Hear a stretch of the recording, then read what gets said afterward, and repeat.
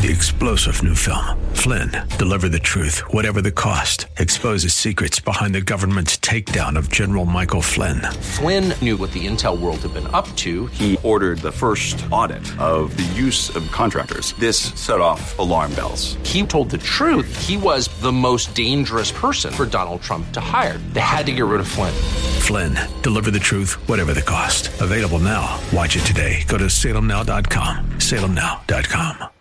You are listening to the Advanced Colorado Rundown, Colorado's conservative podcast, providing insight and thought-provoking discussions on Colorado's most critical policy issues. Let's join Michael Fields for today's edition. We are back with another edition of the Advanced Colorado Rundown. Today, I am joined by John Fabricatori, who was the field office director for ICE in Denver. Has a long history of a really interesting resume. And so, first of all, welcome to the show, John. Thank you. And if you could just let the listeners know kind of your history, all the different things that you've done, everything from the military on, I think it would be really interesting for people to kind of have that basis going into our discussion, on crimes, on drugs, et cetera. So go ahead and Sure. Sure. So my career in the government goes back to 1990. Joined the Air Force coming out of high school. Was Air Force Security Forces. So started out in law enforcement in the Air Force. When I got out of the Air Force in the mid-90s, I joined the Federal Protective Service, which is a federal law enforcement organization, federal police officers. I worked the first World Trade Center bombing trial, was on the New York Terrorist Trials Operations Command. Transferred out to Colorado during the Oklahoma City bombing trial, worked both trials during that period, and then was very lucky to get on with Immigration Naturalization Service in late 1998. From Immigration Naturalization Service, we get into 9/11 from there. One of the worst days for me, in my career coming into work. That morning, turning on my computer and seeing what happened and seeing that the world had changed. From there, INS was devolved into Department of Homeland Security. Mm-hmm. So I became Immigration Customs Enforcement, taught at the academy for a few years, taught arrest control, fugitive operations to brand new agents. Came back out to Colorado in 2005 after the academy stint. And was on the fugitive operations team, was the supervisor for that team. Worked with the U.S. Marshals on sex offender operations. Did a lot of operations for immigration fugitives. So basically people who were deported previously, we had taken them out of the country. They had re-entered the country multiple times and committed more crimes after re-entering into the country. So my team was tasked with finding those people and bringing them to justice. Spent a few years doing that. Got up into higher level management, became an assistant field office director, was over intel, emergency management, really did a lot of work in the intelligence community, became a deputy field office director, was sent down to San Antonio, Texas to be the chief of staff for the whole border at the time. So I worked at Joint Task Force West. We were over the whole southwestern border, all through Texas, through California. Dealing with a lot of heroin at the time we were dealing with. Transitioned over from there, became the field office director, senior executive service, was a field office director for 3 years. During that time, I was sent out to work on the Operation Allied Welcome, which was the Afghanistan withdrawal. So worked bringing in 75,000 Afghan refugees into the United States. Worked on that project and then retired in July of this year. So that's just kind of my career in a nutshell. There's plenty it's amazing all the things that you're able to touch. You're talking about Afghanistan and Oklahoma City bombing and 9/11 and the Marshall stuff. It's just we could spend an episode, I think, on exactly each one of those experiences. But I'd like to focus in on a couple things. One, and you brought up the heroin issue that you dealt with. I think it was back in 2006, especially that there, was an operation that you helped lead. Obviously, that shifted somewhat, and not that heroin isn't a big issue, but it shifted somewhat to fentanyl being a huge opioid issue here in Colorado. Was wondering if you have thoughts on that shift, what's been happening. We know, because of the focus that has been on this nationwide and in Colorado, how serious this is. What are your thoughts on what's going on with fentanyl right now? Yeah, fentanyl is horrible. Just heroin is still a huge problem in Colorado. Let's not downplay that at all. It's still, one of the leading drugs that's used, and is definitely affecting a lot of lives. But the difference between the fentanyl and the heroin is fentanyl will kill you one time. Yep. So, people can be hooked on heroin, and I've worked many cases where we've arrested multiple people, multiple times, heroin users, traffickers, and multiple times. With fentanyl, one wrong move, you're done. So you die.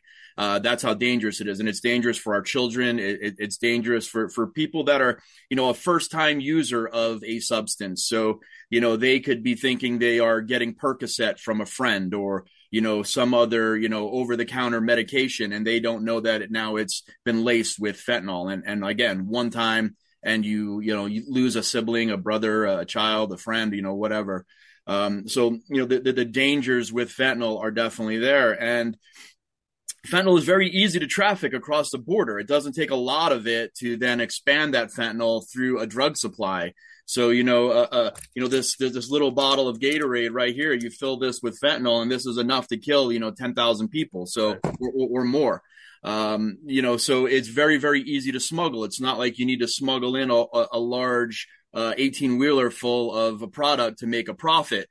So the cartels know this, and that's why they've switched to trafficking fentanyl, because it's such an easy drug to get over the border, because you only need a small quantity of it. We've seen that problem be expanded here in Colorado. We have a lot of overdose deaths due to fentanyl, and nationwide we've got almost 100,000 overdoses a year. Due to opioids, and fentanyl being a large part of that. The fentanyl that's trafficked in through Mexico, the precursors are supplied by China. Mm-hmm. So, the Chinese are definitely, part of that triangle of the trafficking there. So these precursors are sent down to Mexico. Mexico mixes up the chemicals, creates the fentanyl, ships it up over the border. So it's coming in through our southwest border. It's also coming in through our mail ports too. Precursors are mailed directly from China through the dark web. People are picking that up here. So, the issue is a border issue. It's a national security issue. It's an issue in that the Chinese are definitely a part of this operation to have fentanyl in the U.S. drug market. It's a problem because it's emboldening the cartels with the profits that they're making. And it's just become a huge issue here in Colorado. You've, obviously dealt with border issues, and even in Colorado or in Wyoming, where you, oversaw operations here, the impact comes, as you've mentioned, from the border. Can you comment kind of on, the border crisis we have right now? The drugs are coming across. You have criminals coming across. What is going on under, this administration and under past administrations? But, can you kind of set up how that impacts things, here in Colorado specifically? Yeah, absolutely. And this is one of the things I seem to get in conversations about a lot. People say to me, "What, you were ICE in Colorado? Why do we need ICE in Colorado? How many illegal immigrants do we have here? We're far away from the border. We're only 12 hours away from the border. And last I looked, we have cars and things, so people can get up here pretty quick. So it is affecting Colorado. We have I-25 that runs through the state. People can cross over at El Paso. And they're, up here in Colorado within 12 hours. They can smuggle drugs, humans, sex trafficking, whatever they're looking to do, and it's here within a day. So, we are in essence a border state. So, within 24 hours, whatever's happening at the border is happening here in Colorado. So, it's something that we need to keep in mind. But to go back kind of, historically, 1996 was the last time that immigration laws were really changed, enforcement laws at least. And, it was IRA under President Clinton. Mm-hmm. New immigration laws were implemented. So it was under the Democrats. The Democrats at one point in time wanted to control immigration. And, so this was all voted on. It was a bipartisan effort. It was passed, but unfortunately, the laws that were put on the books at that time, no one ever really enacted them. The minute that even at that time, President Clinton had these new laws come into effect, they started chopping away at those laws. So, from my point of view, it was at that time for the Democrats, it was a political issue. It was a voting issue. They got it on the books. They got it passed, but it was never really implemented. And it's happened that way through various presidents that have, inherited those laws. And I've worked for every single one of those presidents. Right. So, under President Bush, in his first term, he did a lot of, good things, but, 9/11 was definitely in his thought process at that time. We got the Patriot Act. We got a lot of different things that were, there's some controversial stuff, and some things that may have helped immigration law. And we collapsed customs and INS at that time because we saw what was not happening, with those agencies not working together enough. So then, Obama comes into office, and in Obama's first term, there was a lot of deportations. I mean, a lot of people call Obama the deporter in chief his first term. There definitely was. I mean, you can look at the statistics. This is not, hyperbole. It is a fact that Obama deported more people in his first term than any president ever, even more than President Trump did. During Obama's second term, again, it was tamped down. He didn't have to do a lot with immigration. He knew he was in his second term, and there was a lot of immigration law by fiat. So they got rid of a lot of stuff just by signature, saying you can't do this, you can't do, certain laws. They took out worksite enforcement. There was a lot of stuff that just wasn't being done. So then President Trump comes into office and he tries to ramp things up, but never really gets a good foothold on being able to do that. There were a lot of people immediately when he tried to do some things. There was a lot of protests, people saying that he shouldn't be able to do this. And, just was never really able to get laws, kind of launched off and do what he really wanted to do. He got some of the wall built, definitely, was more supportive of the Border Patrol and of ICE. But again, during that one term, really couldn't get things going. President Biden comes into office and totally shuts everything down. I mean, from the very first day that President Biden was in office, he tried to put a moratorium on deportations. So he wanted a 100-day no deportation hold. So where we would not be able to deport anybody for 100 days. Thankfully, a federal judge thought that was a horrible idea and made that go away. But it really didn't go away because, again, through presidential signature, he just put out memos and different rules that ICE officers would have to follow, in which we really couldn't go out and make arrests. So they did everything in their abilities to make it so it was very hard for ICE officers to do their job. They made them have to go into a computer system and only go after, the actual worst of the worst criminals and kind of let everybody else in. Which, most ICE agents and officers, that's who they want to go after anyway. They want to go after the gang members. They want to go after the traffickers. They want to go after those cases. But in law enforcement, sometimes it takes going at the lowest level to find those. Sometimes you've got to make an arrest of just your basic, misdemeanor in order to turn that person so that you can find the guy that you're looking for that's really the worst of the worst.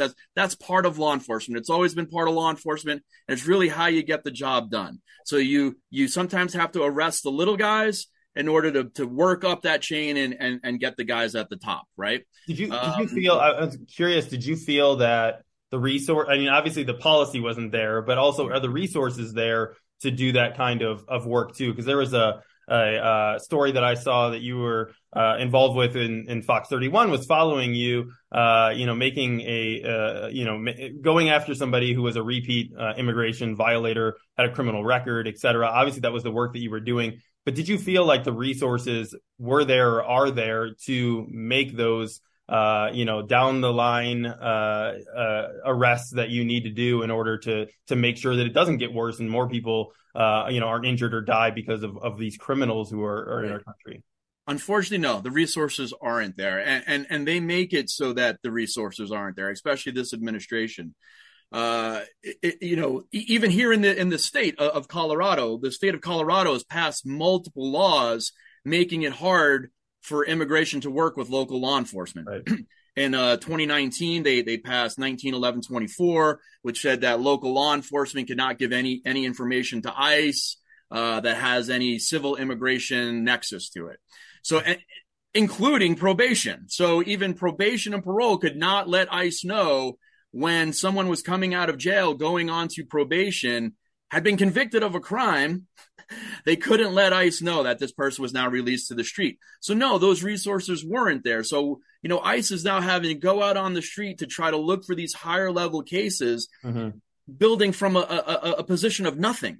Right. So, we didn't have the intel because the locals weren't releasing it to us. We didn't have information that we would have needed to try to build those higher level cases because people just weren't helping out. And it's gotten worse and worse in this state with, laws being passed by the legislature that really demeans ICE, makes it look like ICE is a danger to the community. I mean, I can go through various laws that have been passed since 2019. It's pretty much a law a year that the Democrats have passed, which puts some kind of pressure on ICE and makes it difficult for ICE to do their job.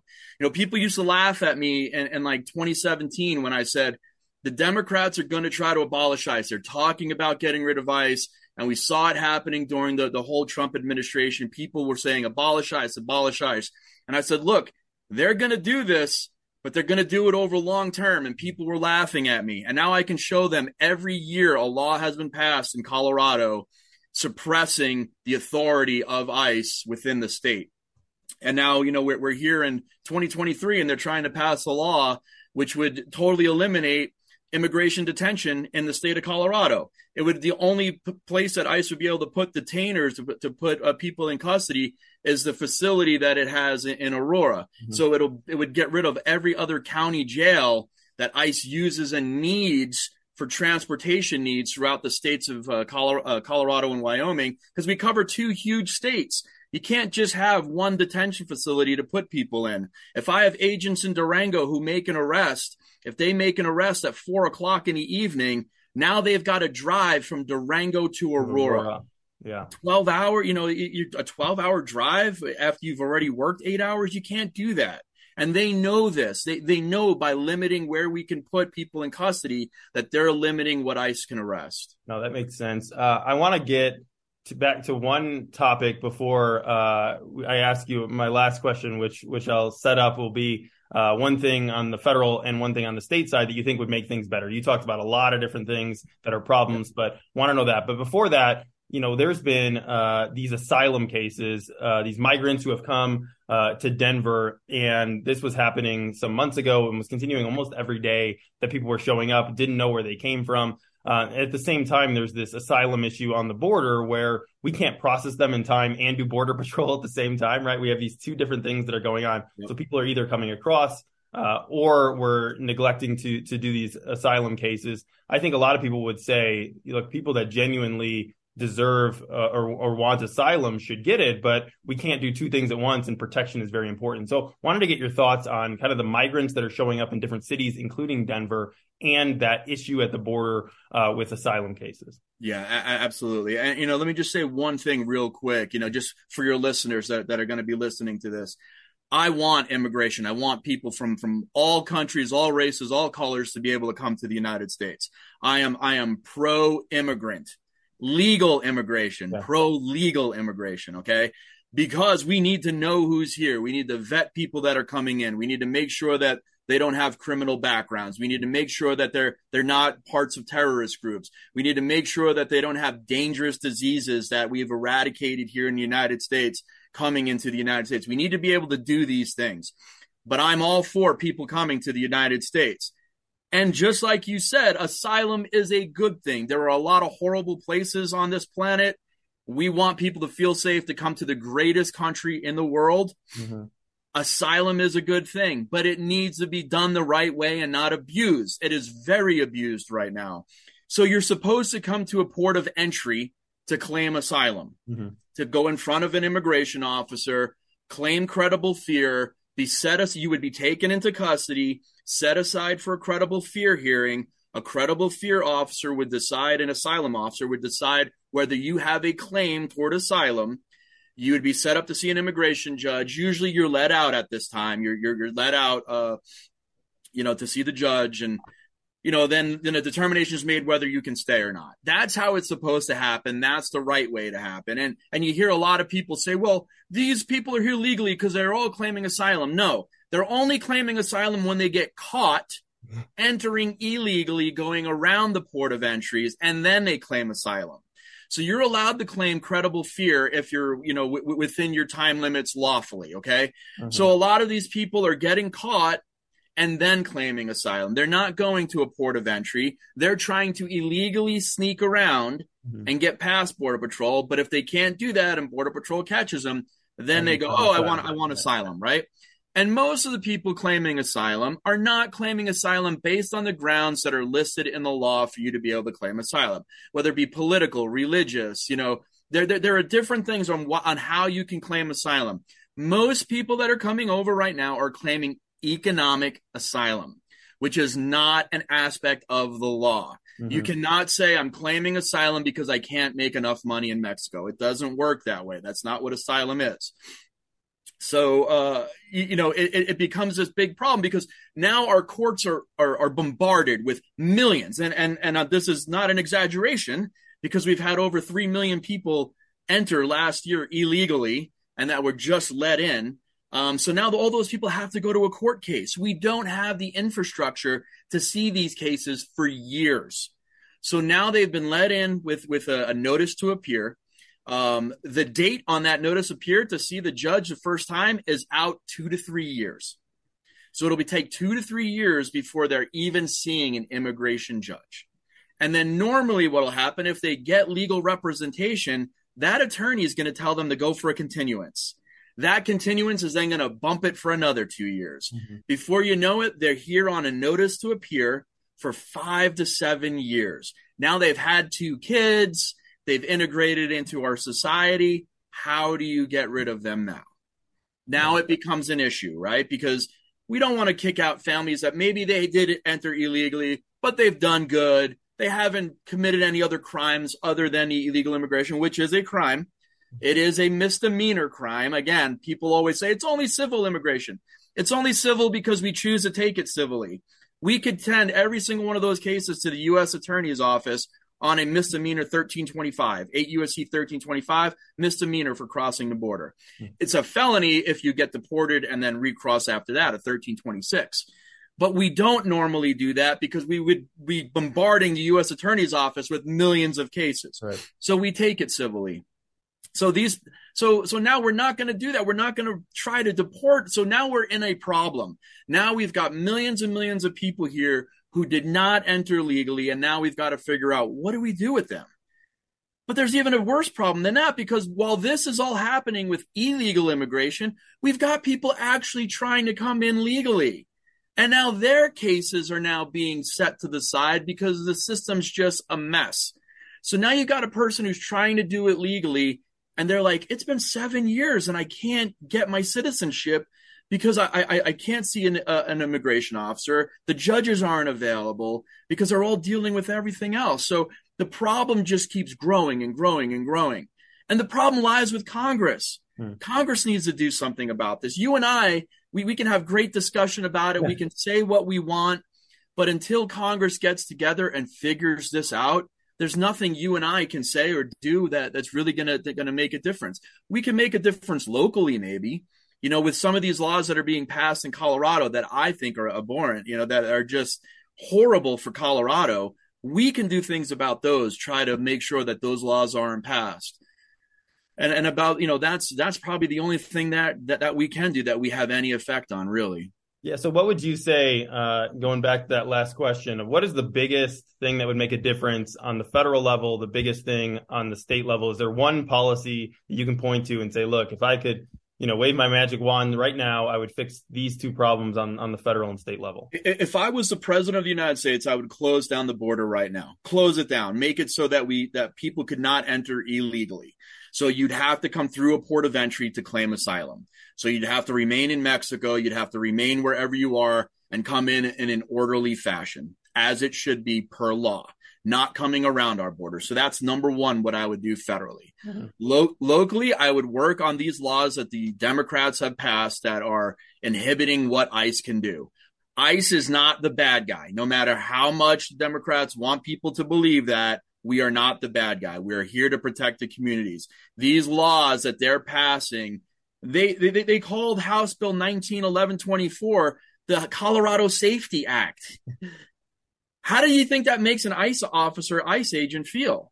You know, the morale has gone down so much because they're portrayed as the enemy. I've had protesters at my house. I've had people put pictures in my community of me with Nazi symbols on me. You know, so you know, that would be the thing I would do locally is just, you know, Republicans need to step up and stand up and fight some of this that's going on. It needs to happen, and I don't think that there's enough of an effort. Because it's done incrementally, they don't see it as a huge problem until we get 10 years down the road and they take a look backwards and they go, holy cow, we let this happen. We're already halfway there. Yeah, no, and I think that's a great point on a lot of legislation, that it happens slowly. People aren't paying attention. And then, you know, the outcome is what it is. And in Colorado, we have high crime. Yeah. We have a bunch of issues, and it doesn't happen overnight with the drug issues. I mean, there's bills that we've talked about, you know, that have made it easier on people that are drug dealing. There's a bill right now in front of the legislature talking about holding people accountable that are drug dealing when somebody dies and it's getting opposition. So I think it's important, and you pointed this out, of engaging locally, making sure that you're aware of what is going on, because it is happening slowly and incrementally. So watch the little laws. Watch them. Yeah. Our gun rights are next. Believe me, our gun rights are next. That's happening right now in the legislature. It's happening right now. Yep. Well, first of all, John, I want to thank you for your service. It's such an interesting resume and experiences that you've had. Love to have you come back on sometime in the future to talk about other issues. So thanks for your insights and joining us today. Thank you. Appreciate it. Have a great day. Thanks. So this has been another episode of the Advanced Colorado Rundown. We'll be back with a new episode soon. You've been listening to the Advanced Colorado Rundown, brought to you by Advanced Colorado, the conservative thought leader, driving dialogue and solutions to Colorado's most critical policy issues. Find them at advancedcolorado.org. 3-star General Michael J. Flynn, head of the Pentagon Intelligence Agency, knew all the government's dirty secrets. He was one of the most respected generals in the military. Flynn knew what the intel world had been up to. He understood its funding. He ordered the first audit of the use of contractors. This set off alarm bells. The explosive new documentary, Flynn, Deliver the Truth, Whatever the Cost, uncovers the facts behind this scandal. Flynn told the truth. He was the most dangerous person for Donald Trump to hire. I find out the worst enemy that I'm going to face in my life is right here in America. They took my assessment and they wanted me to change it. And I was like, I'm not changing it. They had to get rid of Flynn. With in-depth interviews, archival footage, and never-before-seen personal records of the man behind the headlines. I just felt like I was drowning. Flynn, Deliver the Truth, Whatever the Cost. Available now. Watch it today. Go to salemnow.com. salemnow.com.